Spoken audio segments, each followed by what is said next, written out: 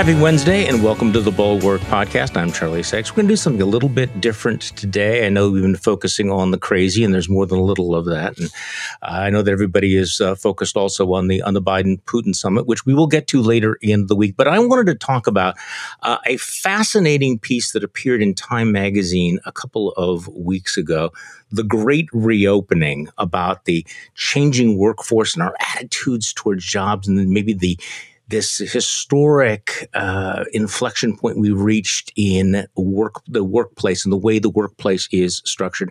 And it was written by Joanne Lipman, who's an American journalist and author, served as chief editor of USA Today, the USA Today Network, Condé Nast, the Wall Street Journal's Weekend Journal. And she's the author of the book, That's What She Said, What Men Need to Know About Working Together. And she joins us on the podcast today. Joanne, thanks for joining me. I appreciate it very much. Charlie, it's great to be here. Well, you and I know each other because we served together on the Knight Commission on Restoring Faith in Democracy. And what was the title of it? The Commission on Trust, Media, and Democracy, and issued a report, Renewing Trust in America. And we didn't pull it off, really, did we? Not quite. Not quite. We tried. There was a lot of good effort there. But, frankly, Charlie, don't you think we kind of suffered from a lack of imagination about just how bad it could get? I think that's exactly right, because I was thinking about it. And, I think there was a sense that, America's in crisis and the media is in crisis. And what are we going to do about it?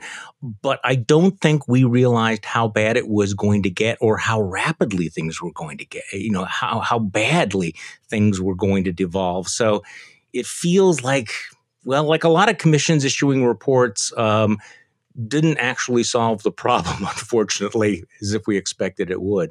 But it was an interesting discussion, and to kind of set up the strange world that we live in, and how rapid the changes. So before we get into the workplace, can I play you two sound bites? Absolutely. Which seem relevant for what you and I were working on that commission about disinformation, misinformation, and how to counter it and how to restore trust. Because, here we are, and I put out my newsletter today, 2 more reasons why we need a January 6th commission. And I want to play for you a short soundbite from Donald Trump's new spokesperson. He's sitting down in Mar-a-Lago, and he's named a new spokesperson named Liz Harrington.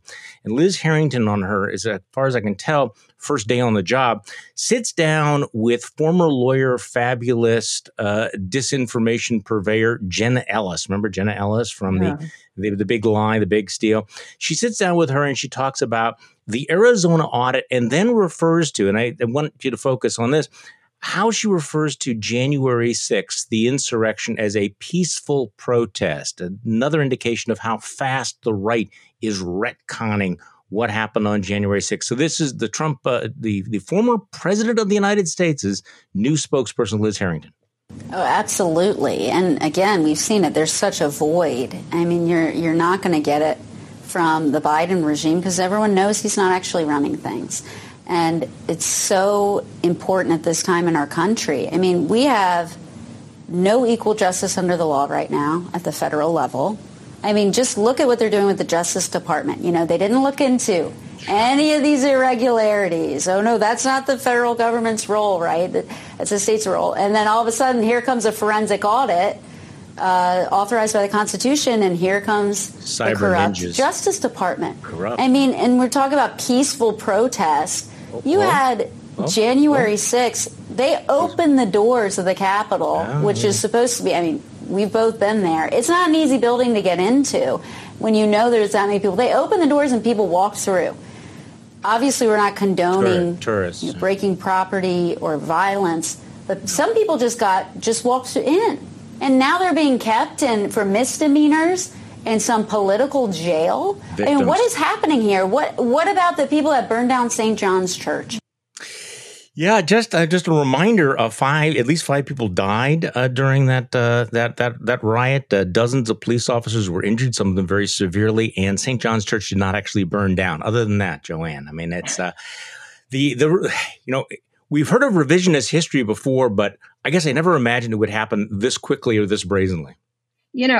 Charlie, one of the things that this really reminds us of is just how tenuous this relationship is. First of all, how tenuous is democracy, but also the role of the press, the role of the free press, and the, weighing free speech versus damaging lies. And I think that, I'm actually going to be teaching this. I'm teaching at Yale in the fall, a seminar on the media and democracy to look exactly at these issues. I think we're in a place where this country, certainly in our lifetimes, has never been before. No, we haven't. And now, that was bad. Liz Harrington being the spokesperson for Donald Trump. But this next soundbite I want to play is actually even worse because tens of millions of people are going to believe this stuff.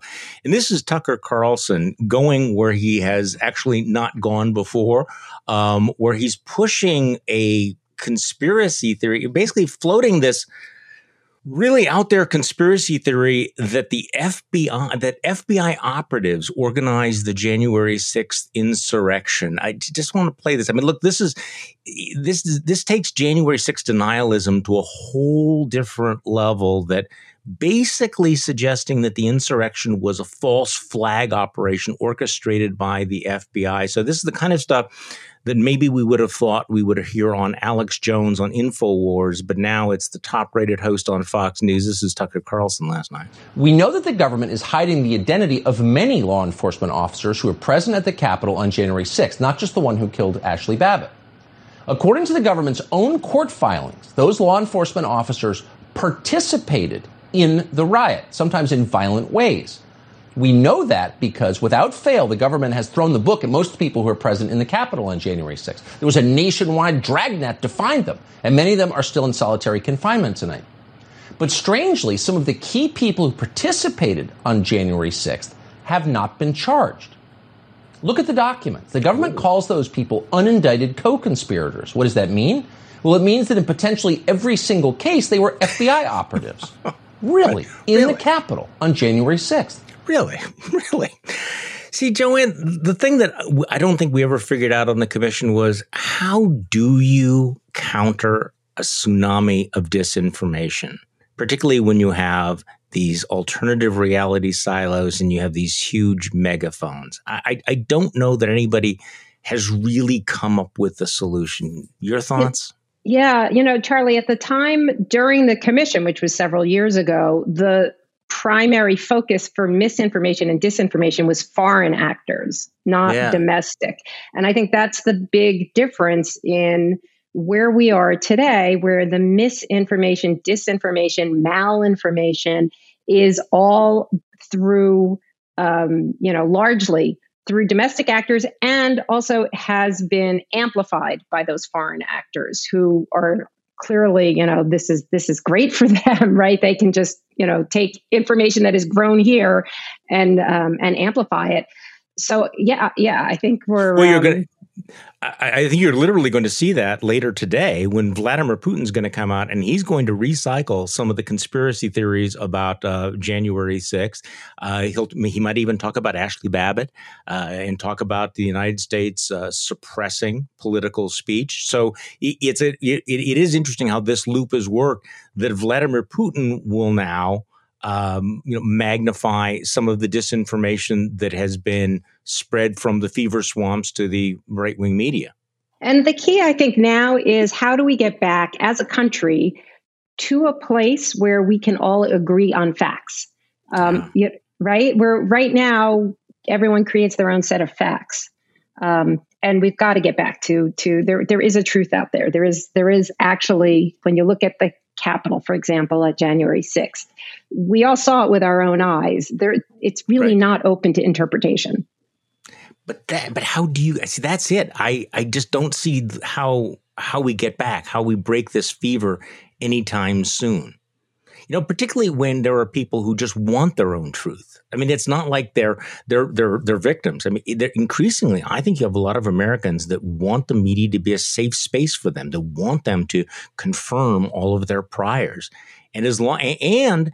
Unfortunately, I hate to say this, but there are a lot of people who, frankly, don't care whether they're being lied to or whether the information, as long as if you start thinking of information purely as ammunition and as forms of your personal identity and your ties to your tribe, then fact checks are never going to make any difference at all.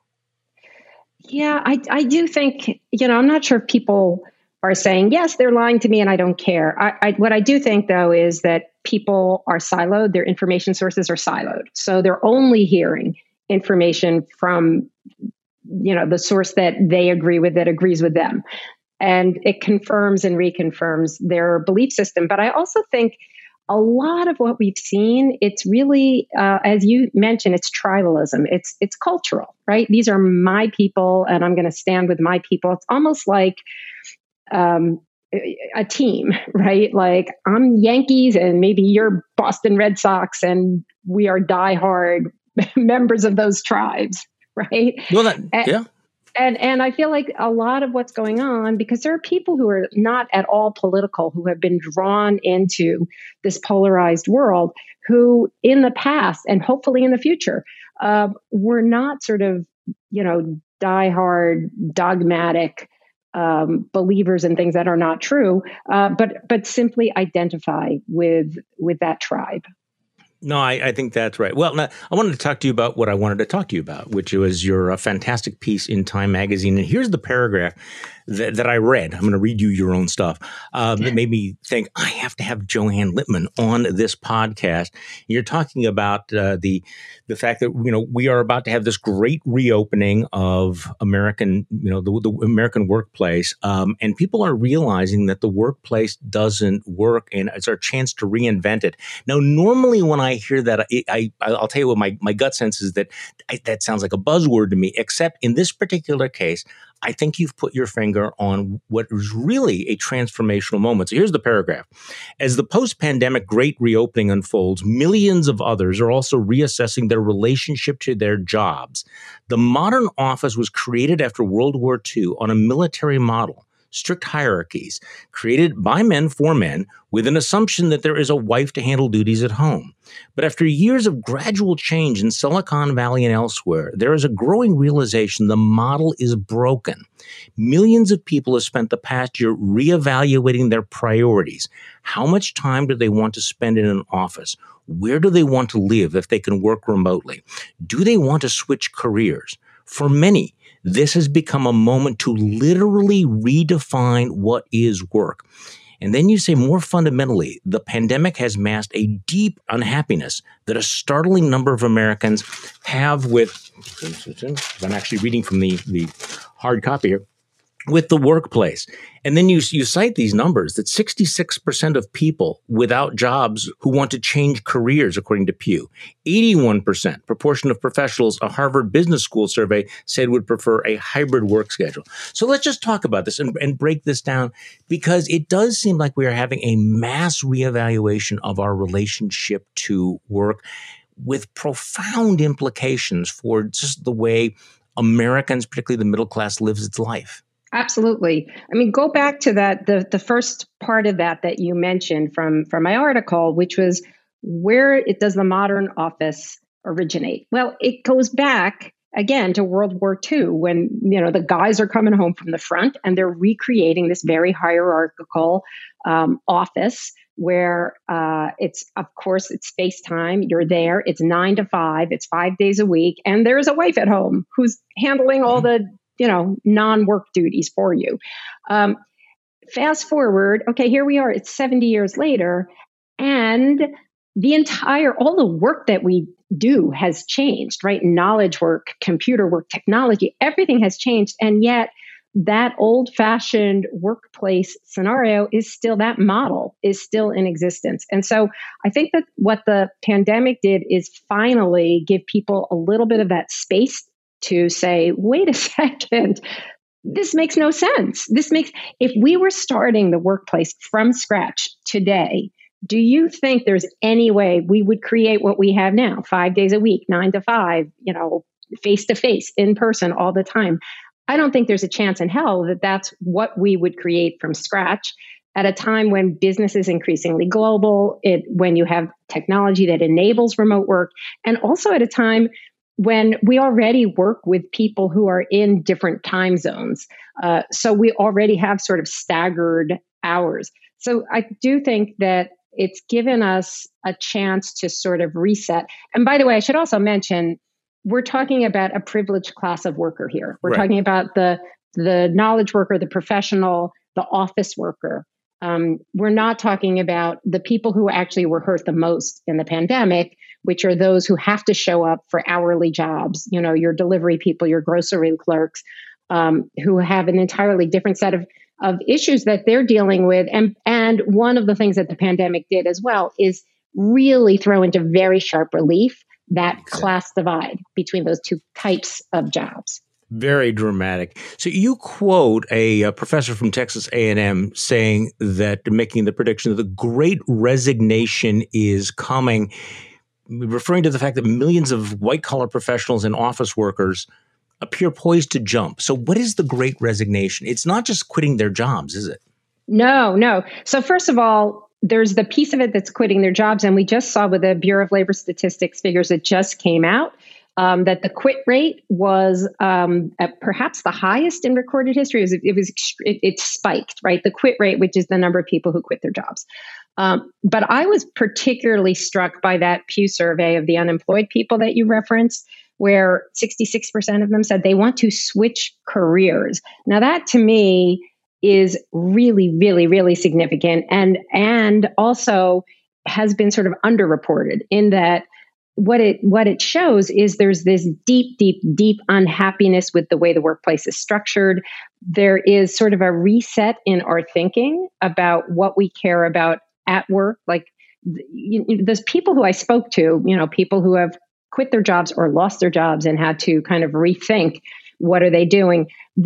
Virtually every one of them talked about having a better life balance, but they also talked about having work that is meaningful to them. And particularly as we get into tighter labor market, you hear, some of the organizations that are having trouble hiring. As we get into a tight labor market and people have choices, I do think we're going to see a real change, because people will have the option to say, this is an unsatisfying career. I want to look for something that's more meaningful and that I feel more fulfilled with. This is what makes this so interesting, is that it's not just an employment issue. What you're describing is really this mass sort of existential moment where people are asking themselves, what is important to me? What is my life about? What do I want my life to be about? And they've had a year to think about this and reevaluate all of those things. And it's playing out. It happens to be most graphically then playing out in this employment story, isn't it? I mean, it does seem like this runs deeper than simply what job you have. It is a kind of it turns out that the pandemic was a year of philosophical reflection about the meaning of life, wasn't it? Yes, that's actually exactly right, Charlie. I mean, you're 100% right when you talk about this as an existential moment, because it was. I'm working on a book that this feeds into on the art and science of reinvention. When you talk to academics who talk about things like reinvention in careers or reinvention, people who bounce back after trauma, I mean, every different specialty, whether you're talking to neuroscience or psychologists or management gurus, they all talk about the importance of having, it's like an in-between period, a liminal period, a period of deep thought and struggle before you move from your previous life to your next step. Across all these disciplines, they see this. And what ended up happening with the pandemic is the entire world, this was forced upon us, right? Mm-hmm. We had a year of isolation, of time to reflect, and it really has changed the way people think. I think the curious thing will be is how long will this last, right? We know that, New York just reopened, California just reopened, and people are going crazy and they're out there hugging and mm-hmm. out drinking in restaurants and hugging. So, that looks like we're going to sort of go back and people are going back to travel. Will we go back with work, or is this sort of a permanent change where we're finally saying this makes no sense? And by the way, I hope the one thing that we do talk about also is women and families, because I was going to get to that. Yes. Yeah, because that's where we really need to see significant systemic change. Well, yes, and I do want to talk about that. But this work home balance has always been tricky, and as you point out, the pandemic has basically obliterated the lines. And I want to talk about the impact on women, but in terms of families, I mean, I know a number of dads who have been able in the last year to be much, much more involved in raising their kids, have a different relationship with their children than they had before. And it's certainly conceivable that is going to be enduring, that's going to be a change. But let's talk about that. One of the things about this shutdown is that it has been particularly devastating for women, as you point in, throwing into high relief just how inhospitable and precarious the workplace can be for caretakers faced with the impossible task of handling the majority of childcare and homeschooling. 4.2 million dropped out of the labor force from February 2020 to April 2020, and nearly 2 million still have not returned. I mean, that really was one of the dramatic impacts of the entire shutdown. Yes, absolutely. So what the shutdown did, and if there is any good impact from a year of devastation and disease, that we could say, okay, let's learn from that, and learn going forward. It has shown to us just how unequal the workforce is for women, and basically actually for anyone who is caring for children, elderly relatives at home, who has that juggle. And the U.S. is the only industrialized country in the world that does not have guaranteed federal family leave. It doesn't have any kind of childcare benefit, preschool guaranteed. Pretty much every other industrialized country in the world supports families in a way that we do not. Again, it goes back to that old-fashioned workplace where you're assuming there's a wife who's at home who's taking care of all of that. Well, we saw that with homeschooling, women, despite lots of gains by men and husbands, women, and of course, single parents, the vast majority of homeschooling and childcare fell on them. And it became impossible for a lot of women in particular to be able to balance that with a full-time job. We have set back women's participation in the workforce by more than 3 decades. We are back to 1988 in terms of participation. And it's so frustrating because when you think about it, women at the beginning of last year were actually the majority of the workforce. Women have the majority of college degrees, the majority of graduate degrees. They're more highly educated. They want to work. In many cases, they have to work, but they also want to work. And they're being boxed out of the workforce. And it just shows you how unequal it is. One of the things about this hybrid workforce, Charlie, that I think is really concerning is when you see executives like Jamie Dimon in finance, like the finance guys who are coming out and saying, "Oh, you got to come back to the office because you're not serious if you don't." I mean, Jamie Dimon said, "If you're going to hustle, people who want to hustle, you have to be there in person." Sandeep Mathrani, who runs WeWork, said only the least engaged employees are the ones who are going to want to work remotely. What that does is it X's out an entire, like half your population basically says, yeah, we don't really think you're serious. We don't care about you. I mean, honestly, tech and finance are have been the least hospitable for women, finance in particular. And for the finance guys to say you have to show up and be here on site is basically saying, yeah, we've been inhospitable to women and caretakers, and we don't care. We don't want you. I think it's going to damage them at the end of the day. Well, it's also an interesting, cultural divide, because my experience has been that, yes, some people who want to work remotely are less engaged, but that a lot of the people that I know find that they can be much, much more productive when they're not in the office dealing with it. And they are just as engaged, and they're able to do their jobs at a very, very high level. So how much of this, though, the phenomenon for men and women has to do with the fact that having experienced this remote working, being around the family, having more control over their time, not having to commute, not having to get dressed up every single day, not necessarily having to shave every day, and are just thinking, I don't want to go back to that. I just have decided that I don't want to go back to work Right. because I've enjoyed. I mean, you're talking about people who are boxed out, but there are a lot of people just choosing, like, okay, I've experienced this. It's thrown into highlight, high relief, how much they didn't like to go back into the workplace. Absolutely. I think there's a reason why the vast majority of people, men and women, right, the vast majority of people, as you cited, are looking for a hybrid workplace. And a hybrid, I actually do think makes some sense, right? Because the point that you want to know your colleagues, there's a lot to be said for being on site and having the serendipity of bumping into people, knowing your colleagues, developing those relationships, but also the serendipity of coming up with great ideas because you run into somebody at the elevator from a different department and you start chatting and it just, ideas start bubbling up. I mean, as a, long time news person, I will tell you, I love being in a newsroom for that very reason. I just love sort of the mix and match and the serendipitous kind of ideas that flow. I think that's very, very important. And also culture is really, really important. At the same time, do you need 5 days a week to do that? Probably not.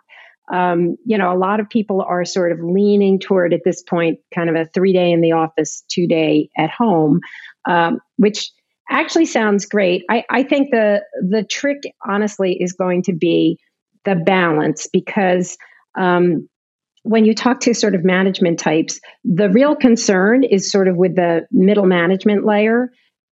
Dealing with a totally remote workforce is actually easier than dealing with a hybrid remote workforce. How do you ensure that people that you can have sort of that you don't create a 2-class system, right? Where people on the premises are the ones who get the attention and the promotions and the training and the mentoring, and people who are hybrid are sort of second-class citizens, right? That's a real risk.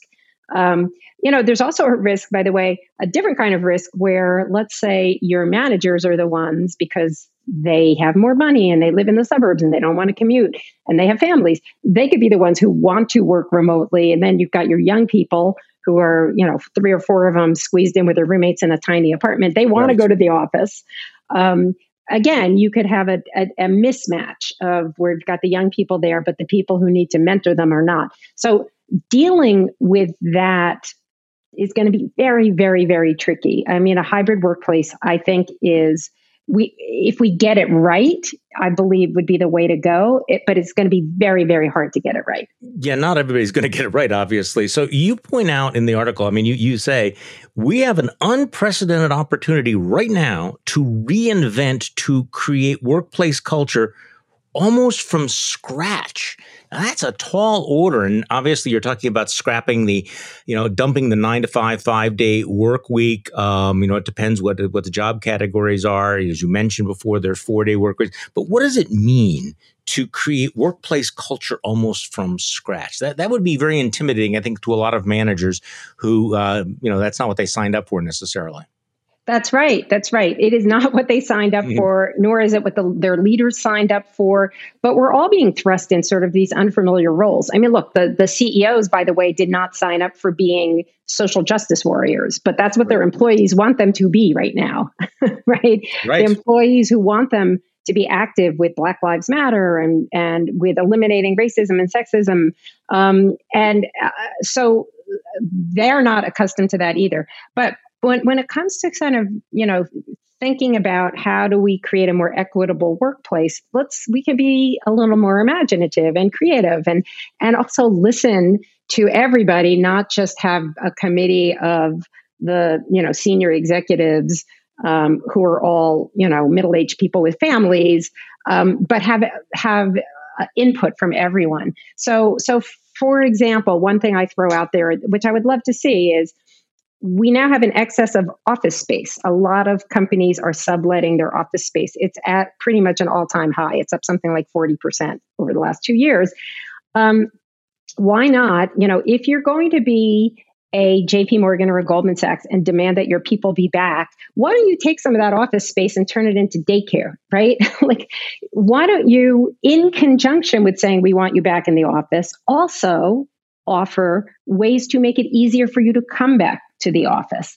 I think there's another element here is, what are the benefits and the perks? That would be one, obviously, but what are the benefits and the perks that actually make sense for people? So the past decade, 2 decades, it's been all about the tech firms that are offering free meals and dry cleaning, those sorts of on-site things, which of course now employees realize were actually just a way to keep them at work for more hours, and they never have to leave. Whereas now the demand that's rising up that we're seeing is for things like mental health support. There's a number of companies now that are doing these recharge days, right, where they close down the whole company for a day or a few days, because the idea being people aren't taking their vacations. Americans tend not to take their vacation days. So here we're going to kind of ensure that we're giving everybody a break. There's again, for families, and not just for people who have kids or elderly relatives, just for anyone who has a life, who has outside interests outside of work, give people more flexibility. Those are the sorts of benefits that I think are going to be much more desirable as we go forward. And it's a really cool thing to think about. Now we have this chance to say, okay, what makes sense? What can create a more humane work environment? And by the way, our work-life balance has gotten totally out of whack. As you mentioned, the line between work and life was blurring, and now it's like obliterated with people who work at home. But now we have a chance to reset that as well and say, how do we create something that has more balance? And we have the tools to do it. See, this also seems to be an imperative for business if they want to compete for workers, right? There's now a marketplace, and workers are looking for different things. So if you want to recruit people, even in the tech and the high and finance areas, they're going to have to say, okay, I have to convince someone to come to work for my company, which requires you to work 9 to 5, 6 days a week, whatever, or 9 to 10 o'clock at night, with no work-life balance, versus companies that are offering the kind of flexibility you're describing. So there's going to be competition in that marketplace as well, which is going to push this kind of transformation that you are talking about and describing here. 100%. And also employees have more power than they did before. And part of it is a function of the tight labor market. But part of it is just a cultural shift where, again, we've seen employees who are saying, we want you to support the social issues we care about. We want you to support gun control or do something about gun violence. Like, the employees are not afraid to speak up. I think younger employees are feeling empowered in a way that people who came into the workforce when you or I came into the workforce I don't think we felt that we could push our bosses into changing the company culture, or changing, or taking a stand on these sort of external political or social issues. So there is a cultural shift. There was something very interesting. We see it with younger employees. The question will be, as the younger employees age, as they get married and have kids and have mortgages, will they stay as sort of activist as they are now? But they are activists, and they are making themselves heard. And they say, when you look at surveys, they say, I would quit a job that makes me come in, 5 days a week. Really? Yeah. I mean, particularly younger employees feel quite empowered. So it'll be interesting to see if that moves the needle. Now, you acknowledge in the article in Time Magazine, though, and we've been talking mainly about office workers and really, people who are relatively privileged in terms of education. You point out the stark divide between white collar workers and those with hourly on-site jobs, people like grocery clerks, bus drivers, delivery people. This stark divide has become painfully visible during the pandemic. During the pandemic, nearly half of all employees with advanced degrees were working remotely, while more than 90% of those with high school diplomas or less had to show up in person. So let's talk about the people who have to show up in person, who don't have this. I'm interested in getting your thoughts on the pressure to get people to come back to work, because one of the issues, of course, is people with a lot of these hourly jobs, the employers are complaining that they are not able to find employees. A lot of people do not want to go back to those jobs. And as a result, they are pushing wages higher. It's very interesting to me, when you roll up to a fast food restaurant to see the signs, help wanted, all of the benefits they are offering. They're not just offering, $10 to $15 an hour wages. They're offering 401ks. They're offering free tuition, guaranteed vacations. This is also a transformation. It's a kind of a different transformation, but give me your thoughts about why people have been so slow to come back to those jobs. Is it just the unemployment comp? Is it just the fact that they can make more money sitting at home? Yeah, there's some thought that people who are, getting their guaranteed $300, it makes more sense for them to not work. But I also think that we haven't. There's also a school of thought, and there's some research that suggests that that's not the case at all.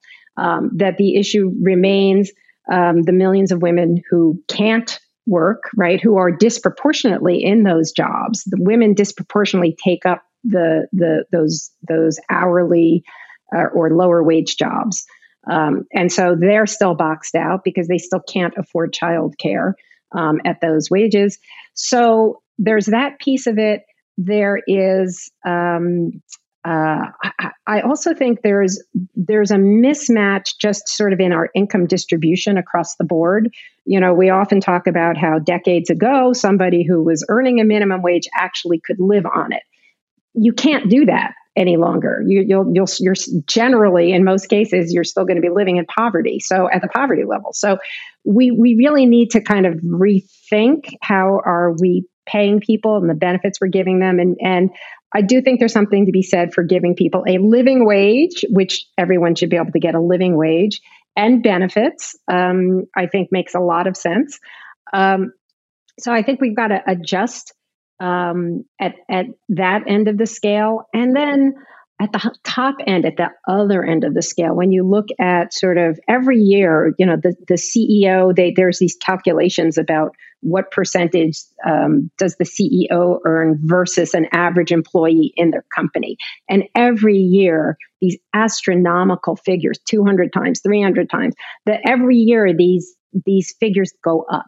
And so we've got to think about sort of just a more equitable society. And that means that people who are at the minimum wage and at lower income levels should still, if you work 40 hours a week, you should be able to support your family and not live at the poverty line.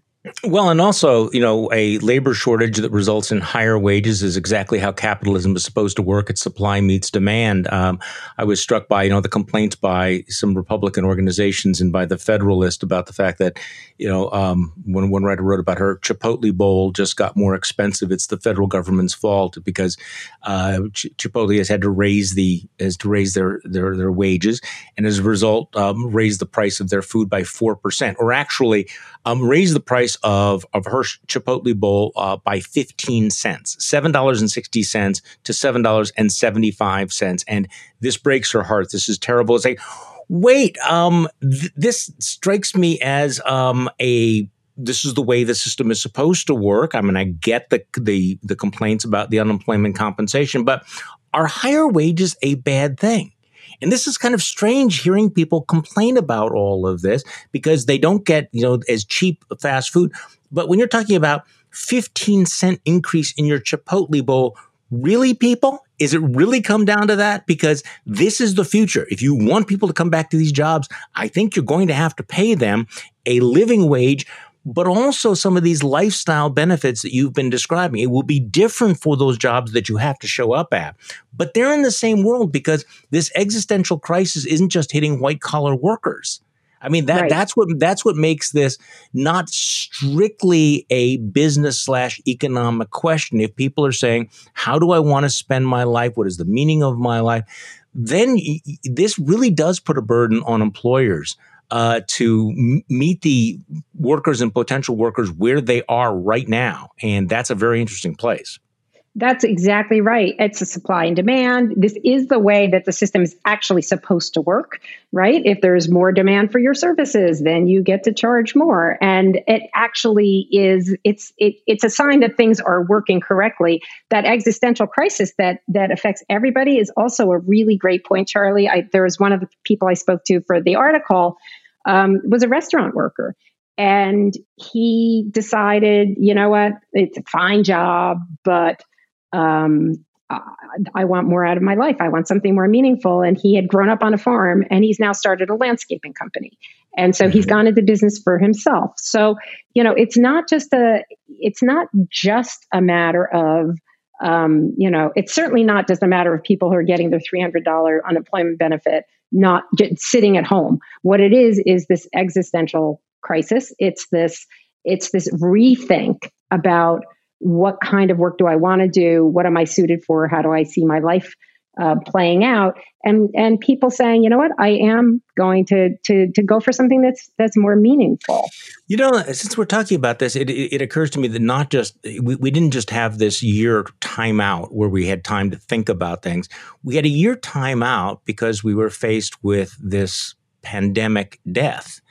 And, speaking of existential crises, it is that moment where you do have to confront the possibility of death and disease. And, that may not play in for everybody, but it's certainly one of the factors that we're sitting at home, not able to go out because this plague is stalking the land. And, traditionally, this is when people begin to think about questions like meaning of life, right? When they're confronted with these things. So that's exactly right. It's we're getting deep here. We're getting profound here. But it is true that, people who are confronted, let's say, with a serious illness often rethink. Right. You think about what are your priorities? What do you really care about? And we had an entire nation, entire world that was in that position.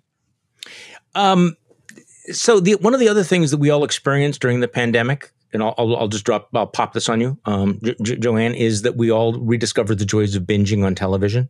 And the thing that I get the most reaction to all around the world, because we have listeners in Australia and Britain and everything, is that we have talked about the shows that we have been watching. And I'm leading up to a particular point here. I'm into these new British cop shows, murder mysteries, Broadchurch, Hinterland, Shetland, Line of Duty. Do you have any favorites that you wanted to recommend to the audience? So we've been watching Hacks, which is hysterical, with Jean Smart, who is just brilliant, the most unappreciated comic actress out there. Highly recommended. The other thing we did during the pandemic, which my husband and I, who generally in the before times worked very, very long hours, so watched very little TV. We watched, because I'd never watched it before, The Sopranos, which was I have never gotten around to watching that. You did that. I've thought about did the whole that. Sopranos, and it was awesome. And then the one other that we did that everybody else had watched already was Schitt's Creek, which was also delightful. Okay, so I have not watched it, but I have a friend who has watched that. So I had two highlights of my week this week. Okay, number one, of course, was my son getting his MBA from Northwestern. That obviously was number one. But number two was this, and I've talked about this on the podcast before, that I am totally addicted to this British show, Line of Duty, which is about anti-corruption investigators in this British police department. And it's too intense for my wife. She watched Broadchurch and Hinterland and Shetland with me, but Line of Duty, way too intense. Just at a different pace, a little bit more violent. But here's the here's the kicker on this. And I keep talking to her about it. And she's like getting tired of me, saying, I watch these things and I think about it and I'm trying to figure out what's going on. And I'm trying to figure out what is the moral dilemma this person is facing. Is this person a good person or a bad person, considering some of the things they've done? I mean, I find myself just sitting there and we can't really talk about it, except I can bore her with it, or I bore the listeners of this podcast with it. But over the weekend, the Sunday Times, reporting on the royal family, reported this. The Sunday Times reports that Her Majesty, the Queen of England, has been watching British cop show Line of Duty and discussing it with the master of her household, Vice Admiral Sir Tony Johnston-Burt. The police procedural has become a massive hit in the UK, despite famously hard-to-follow storylines. Johnston-Burt, 63, has been in charge of HMS Bubble, the handpicked group of some 20 staff who've been on a revolving basis serving the Queen at Windsor Castle during the pandemic. A royal source told the Sunday Times the Queen was very into Line of Duty and enjoyed discussing the plot lines with Tony. That's awesome. So you can imagine I walked into my wife and I said, you know what? This show I've been watching, I'm watching it and the Queen is watching it. We have the same things. So last night I was watching one of the episodes and it ended in an incredibly intense, violent way. And I thought, you know what? I can't watch two. I can only watch one. I need to absorb that one. And then I thought, if the Queen of England in her 90s can take it, I can take it too. So the Queen and I watching the same show. I had to mention that, Joanne, even though it has nothing to do with anything. So I think that's pretty awesome. You and the Queen together. That's it. Something that I bring up on a regular basis to anyone who will listen. Joanne Lipman, again, thank you so much for joining me. The cover story is in Time Magazine. It is the great reopening with the picture "Will Return" on the cover. And Joanne is the author of That's What She Said. She's a former editor-in-chief of USA Today. Her next book is on the art and science of reinvention, which seems awfully timely based on our conversation today. Joanne, thanks for joining me. Thanks, Charlie. Great to be here. And thank you all for listening to the Bulwark Podcast today. I'm Charlie Sykes. We will be back tomorrow, and we will do this all over again.